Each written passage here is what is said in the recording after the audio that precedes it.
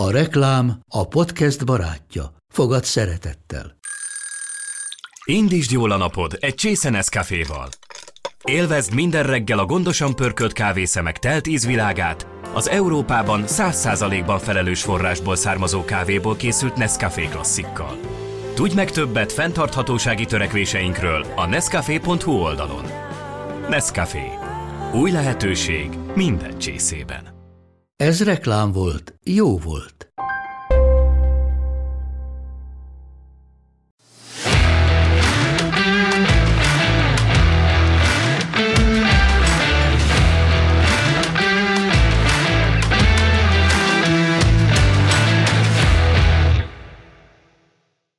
Szép jó napot kívánunk mindenkinek, ez itt az Index Kultúra rovatának podcast műsora, a Rootlook. Mai vendégünk színművész, de egyébként egy fesztivál, egy rendezvény, egy igazi nyári, őszi, téli, tavaszi programsorozat alapítója, ami persze kicsit másként kezdődött, de aztán, hogy minden, ami elkezdődik, vagy fejlődik, vagy elenyészik, ez fejlődött, hál' Istennek. Úgyhogy köszöntünk Nagy Viktor színművész a vendégünk, kérdezőtársam pedig Korcsmáros Felícia. Szia, Viktor! Szervusztok, üdvözlöm a hallgatókat! Viktor, kezdjünk is bele, de tényleg, hogyha nagyon-nagyon szépen fölvezettelek, és ugye nem is tudom, egyszer mondta valaki, hogy ilyen szép fölvezetőt még sosem kapott, de egyébként tényleg a kult kikötő, hiszen arról van szó, az több podcastet is megérne. Mert amikor annak idén elkezdődött, ha jól emlékszem, az első előadásnak az volt a címe, hogy Veszett fejsze. És hát mégsem az történt, hogy veszett fejsze, tehát ha legalábbis a nyele biztos nem, mert amivé vált ez a kult kikötő, ez tényleg példaértékű. Mi történt 2005-2006 óta? Az a szándékból abból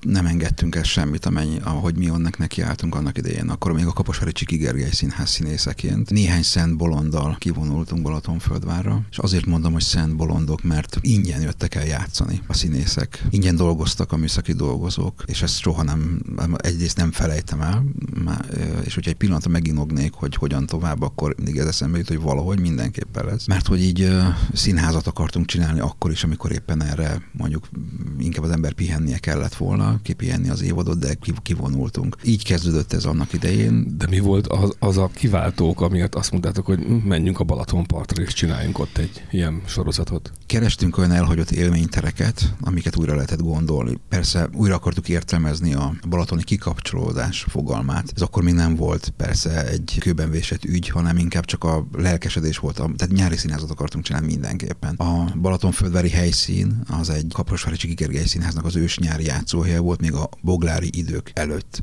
És amikor megtaláltuk azt a helyet, akkor ugye volt egy egyfajta ilyen szerelem első és sokadik látásra is, és akkor utána ott maradtunk, és bármennyire ezt a helyet fel kellett újítani, és most is egy felújítás alatt áll 15 év elteltével, 16 év elteltével. Ott maradtunk, és elkezdtünk azon gondolkodni, hogy hogyan lehet több, mint ez egy nyári kaland, és felépíteni egy hosszú távú programsorozatot, ami nem feltétlenül csak színházból áll, de többet nyújt, mint a sör meg a lángos, meg hogy az adottság, hogy ott van a Balaton, és akkor még sejmes a víze, hanem akkor legyen valami olyan kulturális kikapcsolódás, ami valóban egy kicsit más arcát mutatja meg a Balatonból. Ugorjunk vissza. Oké, tehát ez volt a terv, de amikor egy színész befejezi az évadot, tehát és igazából testet, lelke nem kívánja azt, hogy mondjuk újra föllépjen, és mégis játszani akar, és azt mondod, hogy ingyen mentek. Ahhoz képest a világ azért sokkal ridegebb. Tehát bármennyire is nagyon nemes ez a szándék, meg ez a tett, meg az egész összetartozás élmény. Van egy olyan mondás, hogy a semmiből nem lesz semmi. Tehát, hogy nyilván itt az akaratból lett bármi is. Tehát, hogy ma már elképzelhetőleg tartod, hogy ugyanúgy mondjuk bárkit ingyen oda hívnál, vagy azt mondod, hogy a világ annyit változott, hogy már nem is lehetséges ez, hiszen már mindenért kell fizetni. Az útért, a levegőért, a szállásért, az áramért, a villanyért, tehát hogy ezek azért sokkal több értéket adnak oda, mert hogyha összeadódik minden, akkor mindig azt mondják, hogy ami ingyen van, az a legdrágább.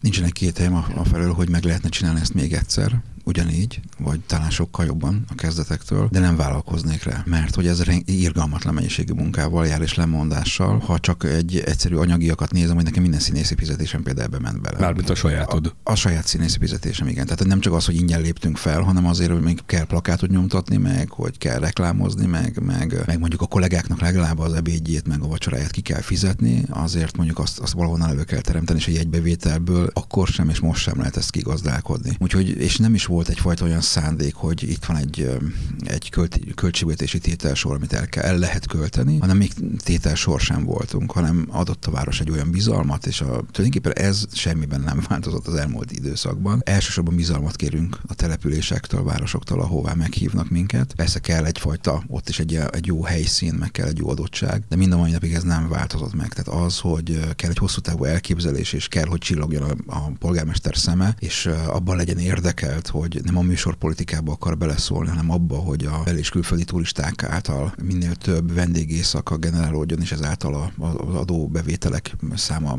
növekedjen. Tehát ebben legyen érdekelt. Most már ezeket így meg tudjuk fogalmazni, de ez a fontos, hogy ebben gondolkozzék, és így építettük fel, vagy épül fel a kultkikötő most már 5 helyszínen. Azért azt nehezen tudom elképzelni, amikor ezt elkezdtétek annak idején, tehát leültetek mondjuk egy előadás után, ami jól sikerült, és arra gondoltatok, hogy na, ebből majd hány vendégészaka lesz 20 év múlva. Figyelj, ezt jól látod, tehát nem volt szókincsem se arra, hogy én ezt elmagyarázom, hogy miért adjon egy támogató. És amikor megkérdezted, hogy na jó, oké, de hogy ez neki miért jó például, tehát hogy azon kívül, hogy látom Viktor csillog a szeme, oké, de hogy, és akkor sokan így adtak bele, lehet, hogy csak 10 szék árát adták oda, vagy valami, vagy vasanyagot adtak, vagy eljöttek ingyen heggeszteni mondjuk a nézőteret, de hogy most arra már azért meg kellett fogalmazni néhány olyan mondatot is, ami mondjuk például a kulturális turizmus fejlesztésről szól például, hogy tehát miért fontos például Földváron egy 1100 fős nézőtér kialakítása, ami egyedülálló lesz, és el fog készülni, nagyon bízunk benne hamarosan, aminek fedett lesz a nézőtere, fedett lesz a színpada, és egy egyedülálló attrakció lesz. Tehát, és közben meg, amikor már vannak ezek a művelt mondatok, közben a tartalomnak, meg annak a lelkesedésnek, abból egy picit sem szabad engedni. Ez egy civil kezdeményezés volt, és ezt a fajta civilségét nagyon sok árnyoldala van, már úgy értem az alatt, hogy amit nem már jó lenne levetkőzni, de ugyanakkor meg nagyon jó, hogy van, mert ez a bája, hogy azok az önkéntesek, akik ott dolgoznak, és színház közelében akarnak lenni, tehát színész hallgatók jönnek el, és felmossák a színpadot. Én szerintem ez legalább annyira fontos, mint hogy az ember megtanuljon járni a színpadon, a takarásba, csöndbe, tehát annyira hozzátartozik a színház ismeretéhez. Azok a gyerekek eljönnek, és ott színpadot mosnak, székeket takarítanak, és egy jelképes fizetéssel dolgoznak. De akkor ez is csak azt jelenti, hogy 16 évvel ezelőtt voltál te a lelkes, csillogó szemű fiatal, akinek azóta meg kellett tanulnia azokat a mondatokat, amivel tovább lehet fejleszteni ezt az ügyet, viszont mindig vannak fiatal, csillogó szemű emberek, akik beállnak, és mellettetek vannak ebben az egész történetben. Jól látod, de időnként úgy érzem magam, mint egy nagyon meghasonlott ember, tehát hogy aki már semmiképpen nem együgyű. Úgy értem, hogy én sokszor vágyom, hogy együgyű legyek, tehát mint színészként nagyon szeretem azt, hogy 10-től 2-ig, ha tart egy próba, vagy éppen ma este 6-tól majd 10-ig tart egy próba, akkor az együgyem legyen, ami ott a színpadon történik, és a rendező ad egy instrukciót. Itt azért ezt el kell felejteni, itt nagyon sok ügyem van, és nagyon sok ügyre oda kell figyelni. Ugyanúgy az önkéntesek munkájára oda kell figyelnem, a költségvetés, hogy el ne szaladjon, arra, hogy lobbizni kell ezért baromi sokat, hogy létrejöjjön, hogy legyen pénzünk, és ráadásul nem egy nyáron át ciripelünk, hanem hogy felvezetőben is elhangzott, valóban 4 évszakon át ott dolgozunk a Balatonparton, és próbáljuk ezeket a szezonalitást, mint olyat így leküzdeni, és éven át azon dolgozni, hogy egy vonzó helyszín legyen a természeti adottságán felül a Balaton. A Balatonföldváron nem volt kőszínház valamikor régen? Soha? Nem volt. Most akkor lesz? Ez egy nagyon-nagyon komoly beruházás, kb. 1 milliárd forintnál tart most már a beruházás. Egy olyan 1100 fős nézőtérrel fog rendelkezni, aminek lesz egy kicsinyített mása valahol Tokióban látható egyébként ennek a szabadtéri színpadnak, aminek ami egy lelátórendszer alatt még egy 120 négyzetméteres stúdiószínpad is helyet foglal. Végre lesz megfelelő számú mennyiségű női-férfi mosdó, irodák lesznek, díszletraktár, öltözők, és a többi, és a többi. Bocsánat, egy katonai sátorból indultatok, ugye? Igen, ezt nem, még a romantikával talán el kellett volna mondani, igen, jók az értesüléseid. Valóban katonai sátrakat beszereztünk még az első években, hát legalább vagy 4-6-ot, és ott laktak az önkéntesek. És még van olyan önkéntes, aki még mind a mai napig velem dolgozik, egyébként maga az ügyvezető igazgató, Lemez Zoltán is velem van még, és ő mesélte, hogy emlékszik pontosan arra, amikor éjszaka közepén felcsörtette őket a sündisznónak a nagy szuszogás, hogy ott szuszogtak a sündisznók, meg meg mindenféle jószágok jöttek, mentek a katonai sátor alatt, szóval, hogy azért ez mégiscsak egy nagyon komoly, egy ilyen természetközeli élményből indult. És szóval nehogy azt mondod, hogy elmentetek Japánig, hogy megnézzétek, hogy milyen ott az a színpadi kultúra. Nem, ezt a külcsínyt ezt örököltük, ami a szakmai tartalmat illeti, az pedig a Kaposvári Színház műszaki igazgatója Szalai József, meg a Memla Urimék fővilágosítónak így összedugtuk a fejünket, hogy van egy adottság, ezt szeretné látni a város, ezt álmodta meg, és akkor minden, ami benne van, a nézőteret, meg minden egyéb dolgot, amit illet, abban már viszont fogtuk a ceruzáját a tervezőnek. Azért érdekes, mert pont ugye Lici írt egy kritikát a Movie Love-ról, ami nem is olyan régen ment nálatok, és egyébként volt is ebből egy kis beszélgetésünk, hogy tehát mennyire szabad belemenni abba, hogy ilyenkor, mikor szabadtéren megy egy előadás, az mennyire más, mint egy zárt térben adott produkció, és nyilván nem esik jól ilyenkor mondjuk Viktoriknak, Clem Viktoriknak, akik mondjuk létrehozták ezt, hogy ha elmegy a vonat a háttérben, akkor az mondjuk megzavarhatja az előadást, viszont szabadtéren talán... De ettől van bája az egész. Pont ez a lényeg, ettől bájos a történet. Tehát, hogy ez egy lehet egyszerű nézőnek azt mondja, de jó, tényleg itt a balatoni ég, itt van az egész környezetünk, a sünök szuszogásától kezdve a tehervonat robogásánál, de közben meg egy előadóművésznek meg lehet, hogy tényleg az a csönd, az atmoszféra kellene, amiben azt meg akarja teremteni azt a drámai feszültséget. Elsőre én is így gondoltam, és aztán amikor időnként akasztják a hóhírt, és nekem is fel kell mennem a színpadra, vagy a saját, vagy egyéb nyári játszóhelyen. Egy sokkal koncentráltabb állapotra van szükség egy szabadtéren. Egyébként a vonatfütytől, vagy a baggolyok húhogását, amely érdekes módon valamiért a déli parton a helyszíneinknek mindig akkor kikelnek a bagoly fiókák, és ott hújjognak. Tehát még a vonat, meg a sündisznó az még hagyját, de amikor oda jön a bagoly, és ott hújjog este 9-10 kötne, az nem semmi, és ő ad végszót. De az jó lenne a 100 holdas pagony premiér. Például igen, úgyhogy már csak sosem tudjuk kiszámolni pontosan, mikor kell ki a fióka. Szóval ezt félretéve, vagy hát ez nem is volt annyira vicc, mint inkább teljesen komoly, hogy a színészi állapot az sokkal koncentrált egy szabadtéri előadásnál. És emlékszem, a Viktorékről is beszéltünk, Lem Viktorról is beszéltünk erről, hogy hát ilyenkor tördelem a kezem, hogy ne haragudjatok, hát a vonat, hát nem tudok nekik szólni, hogy halkabban meg ne fütyörészen a vonat időnként. Rajta is láttam, hogy attól sokkal inkább koncentráltabb lesz. Tehát, hogy egyfelől egy ilyen, biztos van benne egy plusz idegesség, de egyébként is egy olyan koncentrációt igényel szabadtéri előadás, amiben nincs meg bent egy kőszínházban, mert hogy megszokott, ott bent minden van, tudjuk, hogy hol megyünk ki, hol jövünk be. Itt azért egy fél lépést arrébb lépsz, akkor leesel a színpadról. Tehát, olyan biztos meg fogom nézni ezt a Movie Live-ot, mert nagyon érdekel maga a történet is, meg amiről szól. Tehát tényleg ez az egymásra találás a filmszínházi világban szerintem ez egy nagyon roppant izgalmas, tehát biztos vagyok benne, hogy Clem Viktor ezt jól megérezte, hogy erre van igény, vagy szerintem lehet is rá igényt teremteni. Vonat sípolás mellett pedig tökéletes helyszín volt, egy régi moziból átalakított szabadtéri. Igen, hát így találjuk ezeket, így találtuk rá erre a helyszínre is, a Balaton-szárszói helyszínre is, még főiskolás voltam, amikor még a főiskola után a Iglódi István tanár úrral sétáltunk, még föl is mentünk a tetejére, Isten nyugasztalja, fölmentünk a tetejére, a színház tetejére, és ott nézegettük, hogy milyen jó lenne egy színházat csinálni. És aztán lett belőle. Aztán így volt a boglári helyszínünkkel is például, hogy na azért arról azért lehet beszélni, a Kaposvári Színház hányszor járt ki arra a helyszínre. Aztán szépen lassan így eltűnt, aztán még egyszer fellángolt ez még az Namiék, meg a Muhácsi Jánosék idejében, aztán megint az is egy kicsit elhalt. És aztán mostanra már a polgármesterrel és a városvezetéssel és minden olyan szereplővel sikerült egy olyan fajta együttműködést kialakítanunk, akik ezt újra akarták indítani. Ilyen 10 éves szerződéseink vannak, és az azért vagyok ezekre büszke, akár Földváron, akár Bogláron, Szárszón, Fenyvesen, vagy akár a Badacsonyban, mert hogy valóban nem úgy jöttünk be, nem úgy kopogtattunk be, hanem megkerestek minket, és nem az volt, hogy figyeljetek, itt van egy tételsor, és akkor erre most gazdát keresünk költségvetésben, hanem hogy akartak valamit kezdeni azzal, abból az épített örökséggel, ami ott van, és meg kellett tölteni tartalommal, és akkor tudták, hogy nálunk pedig az a víztiszta kultúra, mint szlogen, amit használunk, hogy ez nem csak egy szlogen, hanem így megpróbáljuk napról napra megtölteni valami tartalommal. És te mennyire élsz a szezonnal, a nyári szezonnal, mennyire vagy ott, mennyire mész előadásokra, milyen jelenlétet igényel? Amikor csak tudok, ott vagyok. Időnként azért most már van egy 4,5 éves kislányom, és időnként őt választom esténként, és segítek lefürödnie, és lefürödni neki, és mesét olvasni. Tehát időnként bizony vétkezem, de amikor ő elalszik, akkor rohanok az előadás végére, avagy megérkeznek a műszaki kollégák a bázisra, ahol én is lakom, és akkor nem is kell őket faggatni, hanem megérkeznek a kis poharakkal, és akkor nekiállunk beszélgetni a hajnalig, hogy akkor mi volt, hogy volt. Mert hogy ez a szerelem addig tartott, oda is költöztél részben. Igen, élettérnek választottam, de 50%-ban azért azt gondolom, hogy már ott élek a Balatonon, és nekem igazán akkor érzem igazán jól magam, vagy akkor is nagyon nagyon jól érzem magam, amikor mondjuk ősztől tavaszig tartó időszakban van a gyümölcsfáim például, és mondjuk lemehetek rettegni azért, hogy ne fagyjon le mondjuk a barackfa, vagy éppen múltkor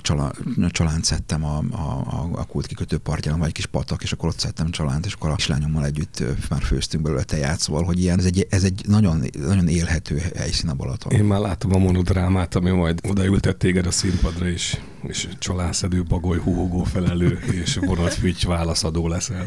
És mindeközben próbálsz Pesten, és a Thália Színházban dolgozol. Így van, színházi otthonom a Thália Színház, és most éppen a Béres Attila rendezi a Lövések a Broadway-n című muzikát. Ez egy Woody Allen darab, és abból készült muzikál. Ez egy nagyon-nagyon komoly meló. Én nem is értem egyébként, hogy mit keresek én benne valójában, mert hogy egy kezben meg tudom számolni, hogy hányszor énekeltem, szóval se énekelni, se táncolni nem tudok. De elmondtam a Béresnek is, hogy figyelj, az én hangom nem csak betölti, de hogy ki is üríti a teret, tehát hogy ez legyél ebbe tisztába. És ennek ellenére úgy döntöttek, hogy akkor ebből én legyek benne, biztos nem tudom.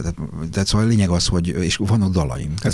Amíg szoprán nem kell énekelned, gond nincs, nem? Hát figyelj, szóval azért van egy-két olyan magas hang, amit mondtam, hogy nem kellene ezt lentebb, azt mondja, lehetne, de nem fogjuk, tehát hogy ezt nekem ki kell tudnom énekelni. És olyan mint Szinetár Dóra vagy Ember Márkkal énekelni egy színpadon, az ilyen nagy dolog, és közben nekem táncolni is kellene. Úgyhogy ezt próbálgatjuk még egy hónapig, hogy ez hogy nem megy ez nekem, de nem, majd mindent bele fogok adni természetesen, hogy ne kelljen engem ettől eltávolítani, mert meg kell tanulni. Tehát azt gondolom, hogy most itt vagyok 45 évesen, én ezzel is úgy vagyok, mint a Kult kikötővel, hogy ez még így, tehát ez egy ilyen tanulandó ügy. Tehát, hogy a színház vagy a színészeti is szerintem az egy ilyen tanulandó ügy, amit meg amúgy is szeretem a komfortzónáimat egy kicsit így feszegetni, szóval hogy ezeket muszáj megtanulni, nem leszek soha képzett énekes, de muszáj megtanulni. Mindenképp ott leszünk szeptember 11-én a bemutatón, viszont arról mesélj még egy kicsit nekünk, hogy miben más Balatonon az őszi, tavaszi szezon, mint a nyári, meg hát ugye a téli.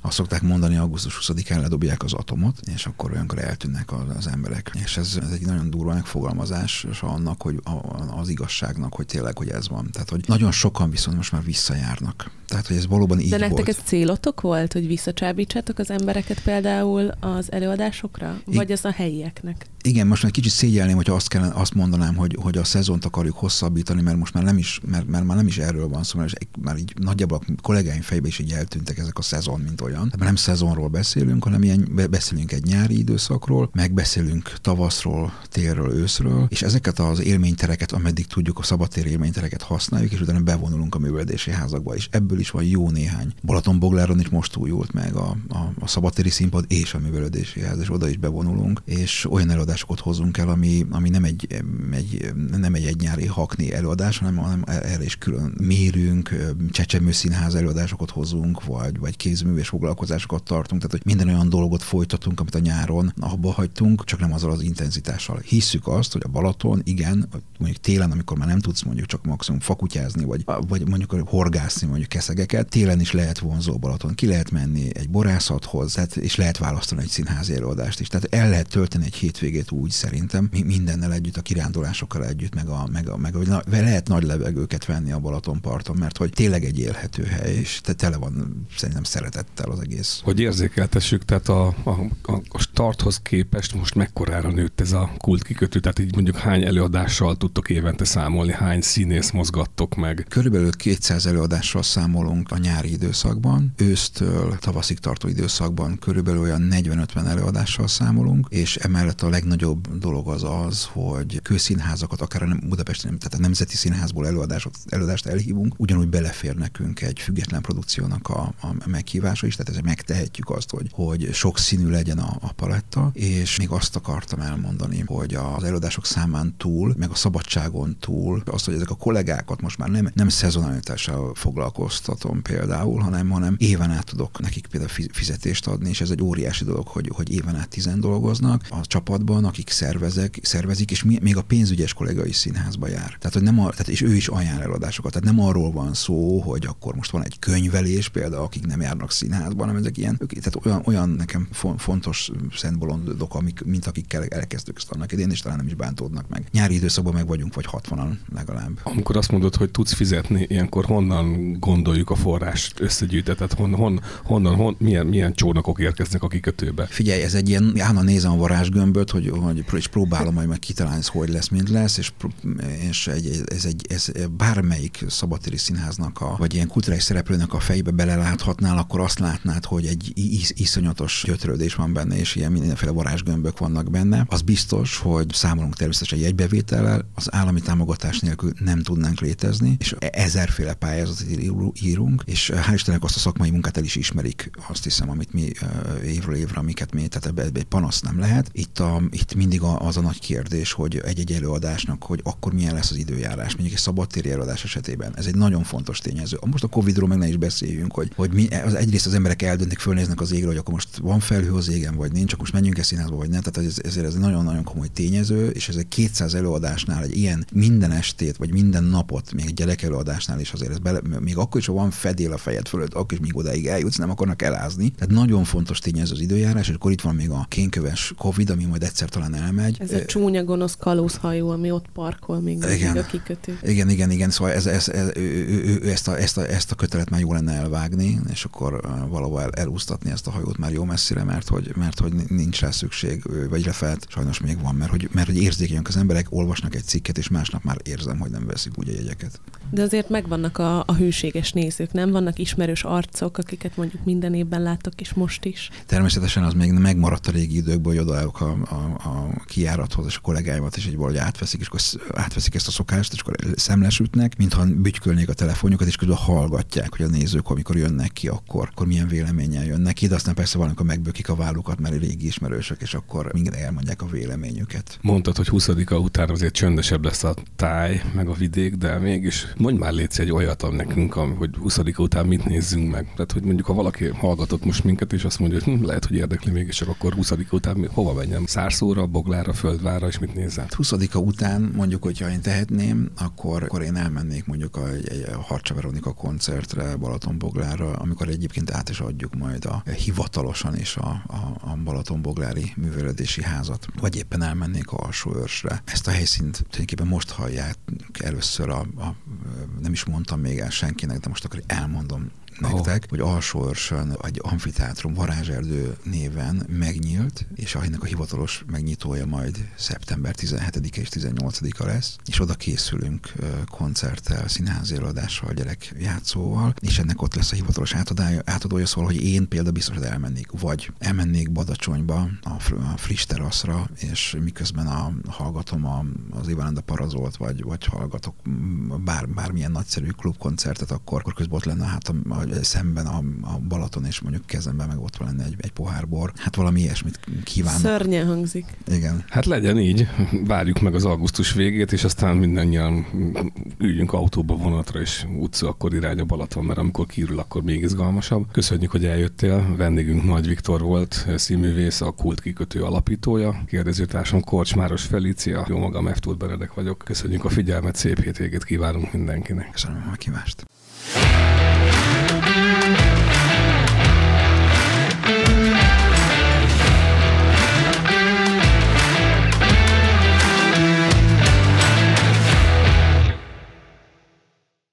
A műsor a Béton partnere.